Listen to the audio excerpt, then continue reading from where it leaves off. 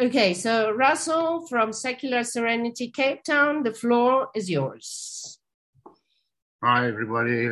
Thank you for inviting me, Louisa, to share my story here with you guys. I'm Russell. I'm an addict and an alcoholic. I'm in South Africa. It was a strange place to grow up back in the day. I'm 61 and a bit years old, and so when I grew up, South Africa was very different to as it is now. So I have a couple of disclaimers because I know this is like an AA meeting. So, just give me 1 second. I'm just going to cover the birds. Otherwise, they're going to chirp through the thing. Hang on one second. Sorry about that.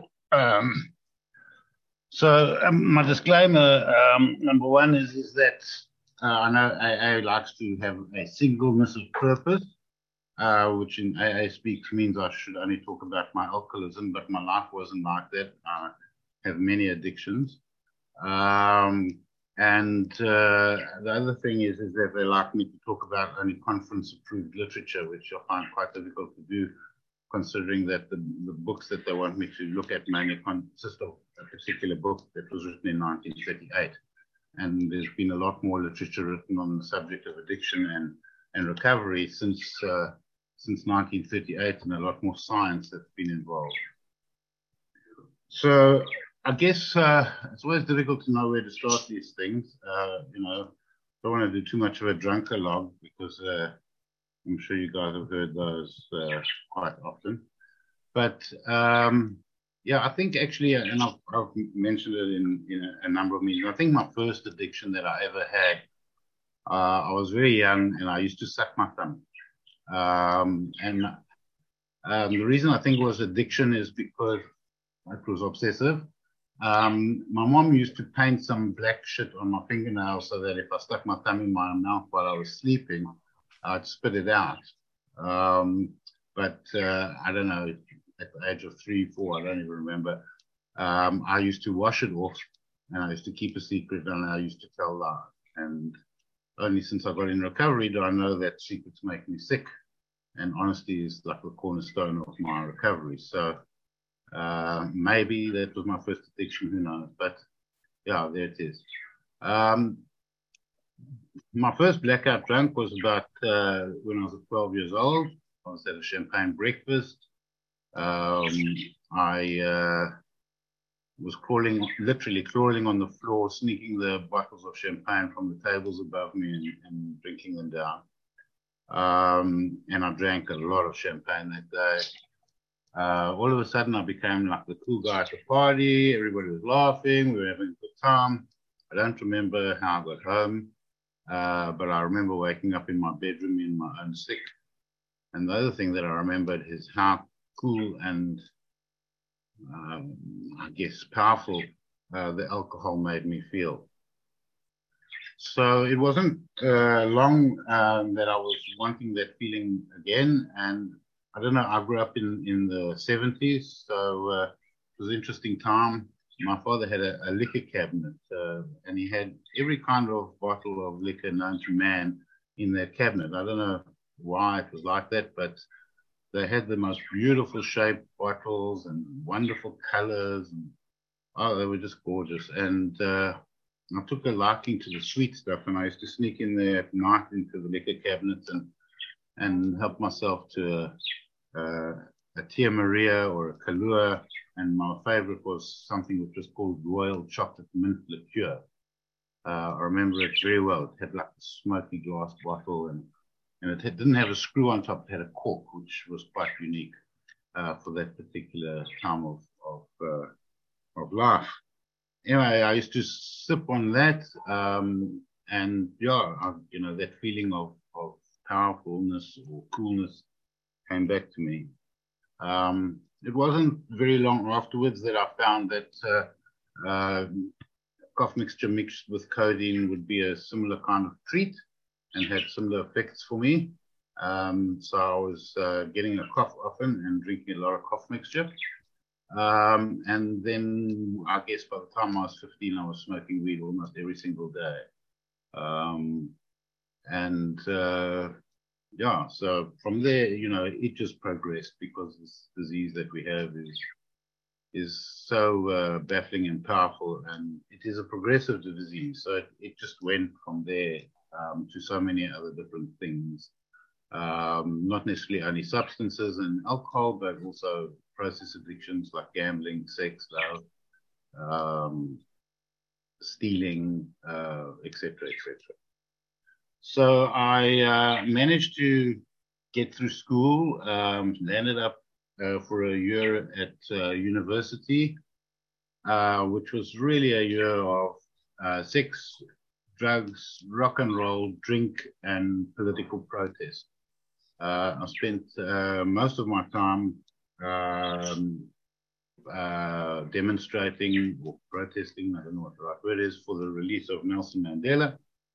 And I used to get arrested by the police force on a weekly basis, maybe bi-monthly, I don't know, but a few times a month they would come and collect us up from where we were protesting, and they would take us for a drive about 2 hours out of the town where I was at university, Grahamstown, and they would just drop us on the side of the road, and we would have to walk back. There's no cell phones, there's no lights, there's no cars, so we just had to walk all the way back from wherever they dropped us.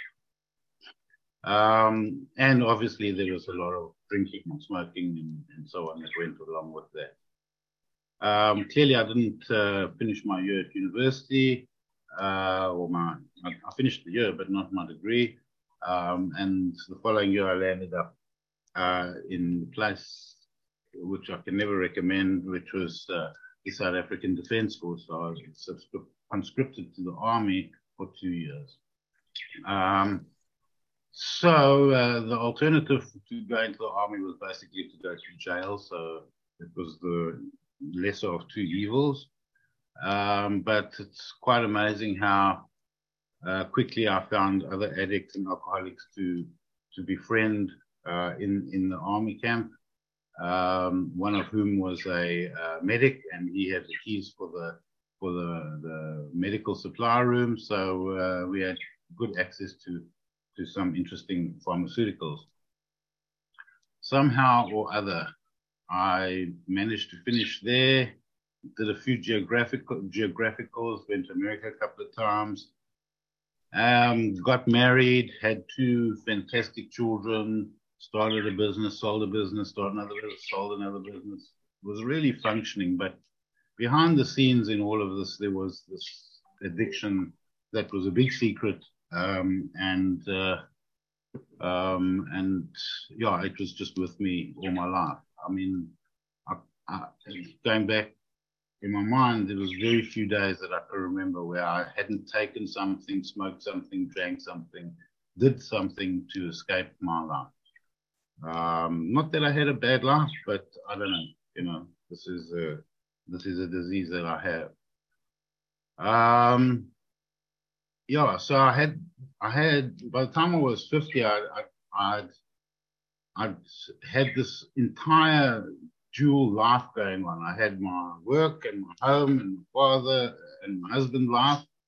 And then I had this whole other secret life that was going on, which consisted of me making fictitious business trips all over the country, all over the world, where I would escape for a week, a couple of weeks, 10 days here, 10 days there, where I would check into a hotel on a fictitious business trip, and I would stop at the bottle store, and I'd speak to a dealer, and I'd get a few ladies over, and ultimately, I'd spend the week there and have a big party and come back after the week back to home, and clearly I was exhausted because I'd been working so hard, I was under pressure. But meanwhile, I've been having this big party. And I remember thinking to myself at some point, I was in my swimming pool and I was looking at my house, and I had the right house and the right kind of dogs and beautiful children and my wife and the right kind of car in the garage and all that kind of stuff. And I was looking at this and I thought, you know, I've got this completely waxed. I have this most magnificent life and this other second life that nobody knows about. I'm winning, you know. I don't know what happened, but something twigged in my brain at some point, and I decided that I wanted my secret life to become unsecret and primary, and my family home life to be shelved. So I sold another business. I got divorced.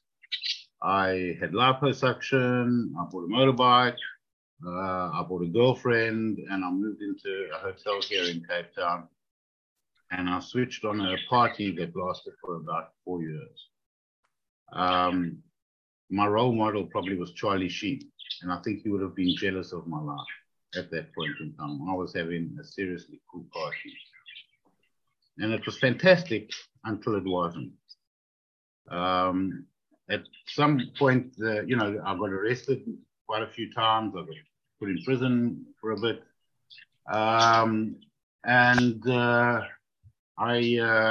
the low point was while I was still married when my ex-wife, now my ex-wife, then my wife, had to come bail me and my girlfriend out of jail at some point, which was quite a low point in my life, I think. But either way, it was fun and it carried on. And ultimately, you know, the hotel asked me to leave. They said, you can't stay here anymore. It's just chaos. And it was chaos. I mean, people were coming in and out of it wasn't a 2-bedroom apartment that I rented in this 5-star hotel, had a gorgeous view, which I never saw. They asked me to leave because there was people coming in and out of there 24 hours a day. There was either dealers coming or people I didn't know coming to see my girls, or girls bringing guys there, or I don't know. But I had you know, one thing about living in a hotel is I had this massive room service for booze at the end of every month, which was quite frightening. But either way, they asked me to leave, and they didn't renew my lease, so I had to pack up my belongings. And at that point, I decided, well, you know, all these people in my life, they're not really my friends. They're just here to use me for my booze and my drugs and my girls. And yeah, and I'm not going to tell anybody where I'm going. So literally picked up my stuff and moved a few blocks away, and I shut the door there. And yeah, and then I didn't let anybody know where I was. And for about 4 or 5 months, the only person that I spoke to in the day was my dealer. My children had disowned me. My parents had disowned me. My brothers weren't talking to me. I really fucked up a lot of those relationships in a big way. And of course, my ex-wife wasn't talking to me either. So the dealer used to come almost every day at 6 o'clock, and used to stop at the bottle store and used to drink my beer, and yeah, and I'd have a little party by myself, sitting around my table with my good friend Misery, and it's not my fault, and I'm such a victim, and I've got so much self-pity, and you know, I had this little party with all these voices in my head every night. So it was, yeah, it became unbearable, obviously. I was living on 2-minute noodles. Occasionally, my dealer would bring his wife around to come and clean up around the place. And he'd take my clothes and the laundry and bring them back. And I just had him on EFT from my phone. And, you know, so it was just simple like that. And obviously, with all these voices in my head, I convinced myself that I was useless to man and beast, and I had no right to be living on the earth any longer, and it was time to end it all. And I went along and tried to commit suicide, which I probably didn't succeed at, considering I'm still with you guys. And a couple of days later, and I still to this day don't really know the entire story of how this happened, but my ex-wife showed up. And the security guard led her into my apartment, which was a mess, obviously. And she looked at me and she said, "What the hell? You are ill." nobody can talk to you. You look terrible. You need to go to the doctor. So I said, no, you don't have to worry. I've got my own doctor. He comes at 6 o'clock. You know, I'll get my drugs then. She said, no. You need to go and see Colin, who was our family GP. So I said, no, I don't need to see Colin. She said, well, if you don't go and see Colin, I'm going to bring your daughters here and they're going to see what you look like, and you can deal with that. So I made an appointment to see Colin. I arrived at his rooms. He said to me, you look like shit, what's wrong? And the first thing I said was, well, I tried to kill myself, so the antidepressants clearly aren't working. I need stronger antidepressants. It never once crossed my mind that maybe my lifestyle was kind of to blame for my attempt at suicide. So he said, you really could give me stronger antidepressants, but maybe it would be better if I try to kill myself that I should talk to a psychiatrist. And I heard the word psychiatrist, and all I thought of in my head was psychiatrist equals better drugs. That's all I heard. So I said, yeah, let's talk to the psychiatrist. So the psychiatrist said that he would only see me if I went to clinic. So I went to clinic. Guess what? I landed up on suicide watch in the antidepressant division of the clinic. And he detoxed me there without kind of like me knowing what the fuck was going on, to be honest. It wasn't on my bucket list to land up there. But either way, after about, I had a terrible detox because I was coming off of opioids and all kinds of horrible things. So after that, I don't know, I guess maybe after about 5 days or something, there was something different in my life. There was like a big cloud had lifted, the fog had lifted from my brain almost in some respect. You know, I had been high for my entire life in some form or another. And things had started to change. It was like the food that I was getting tasted like food. You know, it was like it had flavor, and I could tell the difference between salty and sweet, which, you know, it was new for me. I'd go outside and I'd look up and I was amazed at how blue the sky was. It was like I'd never seen it that blue. You know, the bird song was louder. You know, it just seemed like things were different. Fuck it, there was trees. Who knew about the fucking trees and didn't tell me? You know, there was big, beautiful, beautiful trees. And every day I was seeing my psychiatrist and the talk. In the beginning, I was full of shit. And don't lie to your psychiatrist. It doesn't help. It's just like, don't do that. I was lying to him and pretending, and, you know, it was complete nonsense. And I was ready to, I thought, you know, okay, well, now I'm sober. This is quite cool. I've been sober for like 2 weeks. That's amazing. And now I'll go home and I'll drink slowly. You know, I won't get involved. I'll do some lighter kind of drugs, you know, or whatever. And to be honest, he read me like a book, and he appealed to my ego, and he explained to me that I had now done incredibly well in this depression clinic, and maybe I should go to the advanced course. And there's an advanced course? Yeah, let me do the advanced course. I did so well here. Let me show you how well I can do in the advanced course. So he said, no, well, the advanced course is in the other division over there. It's called CDU. So I said, well, sign me up. And I didn't know that CDU was secret code for Chemical Dependency Unit, aka rehab. It was like this code, that CDU. And I walked in there and I saw the word God on the wall, and I thought I'd been kidnapped by the Jehovah's Witnesses. I was not staying. I was leaving. I couldn't deal with that. And yeah, I discussed it with the counselor. I discussed it with my psychiatrist, and everybody said, just give it a chance. Just give it a chance. So I'm not going to do the God thing. No, you don't have to do the God thing. So anyway, At some point, my counselor, and I'm sure some of you who've been in rehab might have heard this, they tell you to fake it till you make it. And then that's fine until they tell you you have to be rigorously honest. And I like have this incredible debate with my counselor about how can I be rigorously honest and faking it till I make it at the same time. It's a contradiction. And I remember when I went into rehab or CDU, we had to fill in a form, and on the form it said, "Tell us something special about yourself."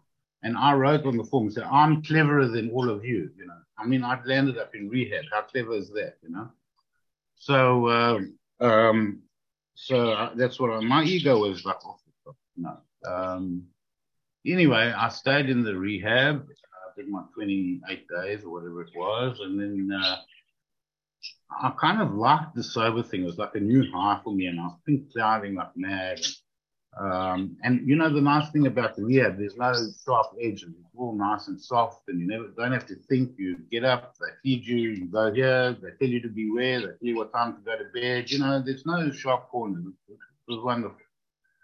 But after the 28 days, I thought, no, if I go back out there, I'm going to just slip back to the way I was. So I decided I'm going to spend, I changed rehabs and went to another rehab, and I spent another month there because I just didn't feel I was ready to go back out on the street. It was interesting. The second rehab did something different than the first rehab. What they did is they actually took us to physical AA and NA and GA and SLA and SA meetings, so which we hadn't done in the first rehab. So I actually got quite a good feel of what the meetings were about, and you know, there were some interesting characters there. I quite liked going to the meetings because you'd see same people, you know, every week or whatever it was, and get to know them. And you know, they're quite colorful characters, us junkies and milkies that go to these meetings. There's always a good story to hear and the laughs to be had, and there's free coffee and there's biscuits, so that was quite cool. And at some point, the rehab told me that I had to get a sponsor. So I listened intently, and eventually I found a guy that also was an anti-theist, and he became my sponsor, and we started to do the steps together. And he started with a step called Step Zero, and I'd never heard of Step Zero ever before. And Step Zero was bad luck. You have a disease. You know, you can't drink and do drugs like normal people. It's not your fault. It's just bad luck. So don't think that you can do it. You need to take your medicine. It's going to kill you if you don't take your medicine. And what does the medicine consist of? Medicine consists of recovery in all its forms and glory. So that was an important step for me. And then we did the first step, and he said, "So how's your life been, you know, until you got into rehab?" So I said, "Well, it's pretty fucked." He said, "Okay, step one finished." So they said, "You want to do step two?" I said, "Yeah, let's do step two." He said, "Have you ever tried to stop drinking or doing drugs by yourself?" I said, "Yeah, dozens of times. Never succeed. Maybe I could go for a month or two, but at the most, but you know, it didn't last long until I was back where I was." He said, "Well, do you think you need help?" So I said, "Yes, I definitely need help." He said, "Okay, ask for help." I said, "Please help me." He said, "Okay, step two finished." And then we got to step three, and then all the wheels came up with step three. So I just couldn't get past that. And he said, "You know, you don't have to do the step just like it says. Why don't you just go and write your own version if you don't like these, and then we can discuss that, and we can try and work them from there." And that was liberating for me, to be able to write my own steps, because I found the steps to be quite negative generally. You know, the first one says you're powerless. The second one says you need to do it on your own. The third one says you need some kind of higher power. The fourth one says you're immoral. You know, the sixth one says you got defects. The eighth one says you harm people. You know, so it's just very negative. So I had to change all of those into positive things for me. So I wrote my own steps, and we went through that stuff, and you know, together and so on. And anyway, eventually I you know, when you leave rehab, they tell you to do 90 meetings in 90 days. I think I did like 120 meetings in 90 days, maybe more, because I was doing NA at lunchtime, and then I was doing either Gamblers Anonymous or Sex Anonymous or Overeaters Anonymous, you know, at sort of in the evening, and then I was doing AA in the night time. And, you know, so I did like a lot of meetings, and it became my new sort of like social, was to go to a meeting. What are you doing? I'm going to meet. And I used to hang out at the meetings, got to know a lot of good people, you know, a lot of coffee, got drunk, a lot of biscuits got eaten. And I formed this really nice group of individuals until one day I was in an AA meeting and I was doing a share and I was talking about my anti-theism, and some guy in the meeting stood up in the middle of my share, you know, and he said, well, if you can't find God, you know, you might as well go out and drink, you know, until you die, or find God. That's your only option. And he walked out my share. And that was the last traditional AA meeting I went to. So my sponsor and I decided to start the first secular AA meeting in Cape Town. So, yeah, so since then, life has been pretty much on track, highs and lows. I'm in recovery. I take my recovery very seriously. I do meetings online. I have sober friends. I share at rehabs. I read a shitload of self-help recovery books. I meditate occasionally, not as much as I'd like to and not as much as I used to. And life goes up and down, you know. It's life on life terms. I mean, you've heard these cliches. But I can say generally and mostly I'm good. You know, it's not shoot the lights out. It's just like, it's nice. Now, my most valuable thing that I have now is my serenity. Because if that fucking goes, then I get very wobbly, you know. You know, I take my antidepressants that my psychiatrist prescribes. And I think I do my recovery okay. I mean, it's been okay. It's, you know, it's 7 and a bit years of sobriety. I have a wonderful partner who's also in recovery, and she's a little bit long. I actually met her at the rehab, not in rehab, but at aftercare in the rehab that I first went to. And, you know, that's a good support system.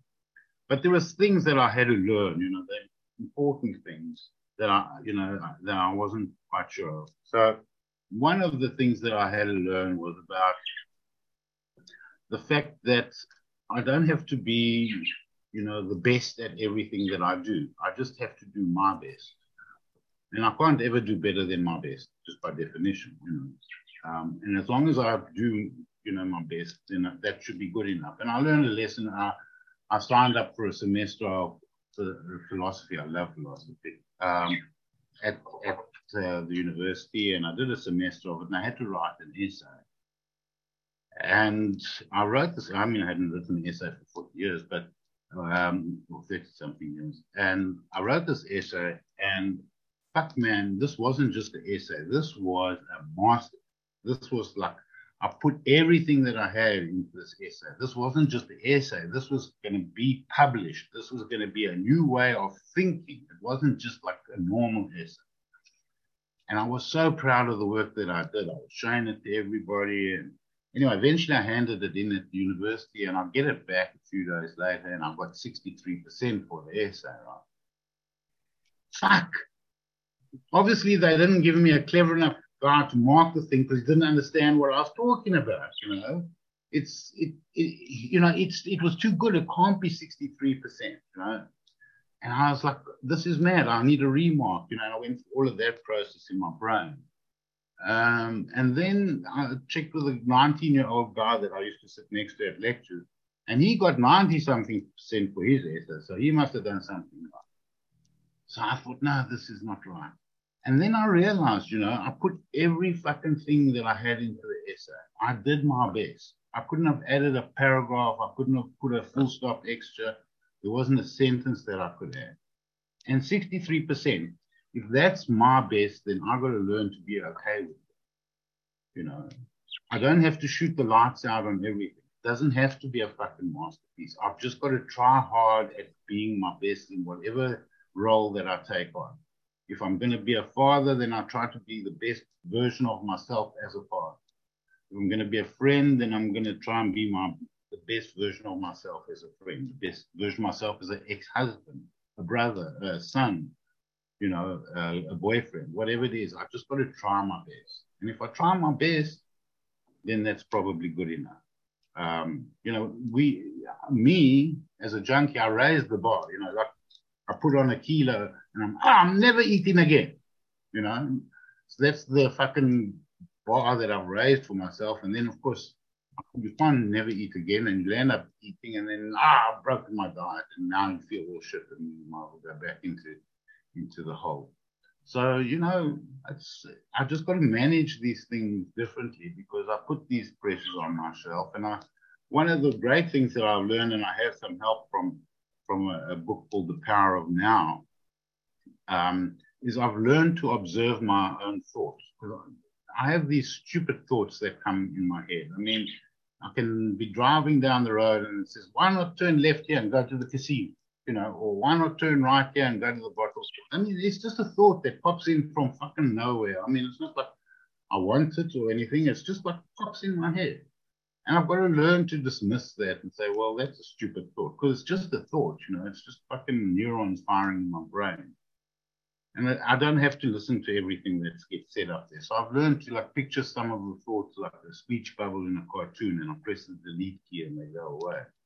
Because I'm my worst critic, you know, and I will beat myself up given any chance. And I've got to try and learn not to do that. So I've got to try and live more in the present.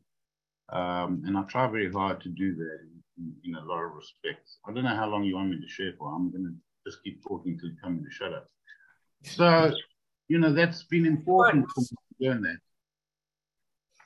So there's, you know, there are other things that I learned about honesty. I mean, at the end of my first year of recovery, I was living in my parents' holiday flat here, and they were up in Johannesburg, and they were coming down for Christmas, and I was shitting myself, you know, because I don't know why. I mean, I was like really worried that I was on edge, you know, and I just didn't want to be in that state of mind. I was terrified of relapsing, and I still am terrified of relapsing. But I just thought, you know, this is not going to be good. I need to get out of town. So I put a tent and my fishing rod on the back of my motorbike, and I just went east. And I landed up on the banks of a river at the river mouth where it meets the ocean on the beach. And I put my tent up there and I threw my fishing rod into the water and I sat there and I read Eckhart Tolle's book and a couple of others. And there was no electricity, there was no cell phone, no plumbing. And the nearest shop was like 40 minutes on my bike across the beach. And I learned to be alone with myself. I learned to, you know, it was the thing that I learned on that trip alone, that 2 weeks that I was there all by myself, was who is the authentic, genuine version of Russell? You know, which one is he? Because there's just too many personalities that I was having to deal with. And I came back from that trip and I sat my parents down and I said, listen, this is how it has to be. I can't keep lying to you. Dad, I haven't sent out my CV looking for a job for ever since I got in recovery. I can't face the fact that it might be rejected. I just can't do it. You know, and Mom, she was very worried about my weight because I put on a huge amount of weight and I wasn't healthy. And, you know, I haven't been to gym. I didn't go swimming. I didn't walk along the beach. I didn't get out of bed because some days it's just too hard. And you have to accept that that is the situation because I can't, you know, it's better for me to lie in bed than to pick up a crack pipe. You know, that's just the way that it is. And I'm never, ever lying to you ever again in my life. So I'm not going to tell you lies that I sent out my CV or I went for an interview or I ran on the beach. That's all nonsense. So, you know, so that was the set them down and I learn about honesty. So for me, I'm going to wrap up now that life is a bit like this big river. And I'm just along for the ride. You know, I've got no control over this thing.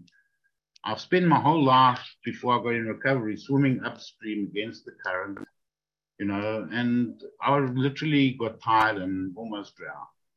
So I have to go along with the way that the water flows. And occasionally, you know, the world throws some things at me, you know, and I've got to give that output to the things that the world throws at me. Well, the river is my way. And I've learned, for me, there's 5 non-negotiables. If my response to what the world throws at me is, the response contains love, honesty, humility, patience, and kindness. If it's got those 5 things, it's pretty much that should be the answer. You know, that should be the right way to deal with it. Because if I get angry or upset or sad, you know, then it just upsets my serenity. And you know, that's my valuable possession, because if I don't have serenity, then all bets are off. So thank you for listening to my share and my shit.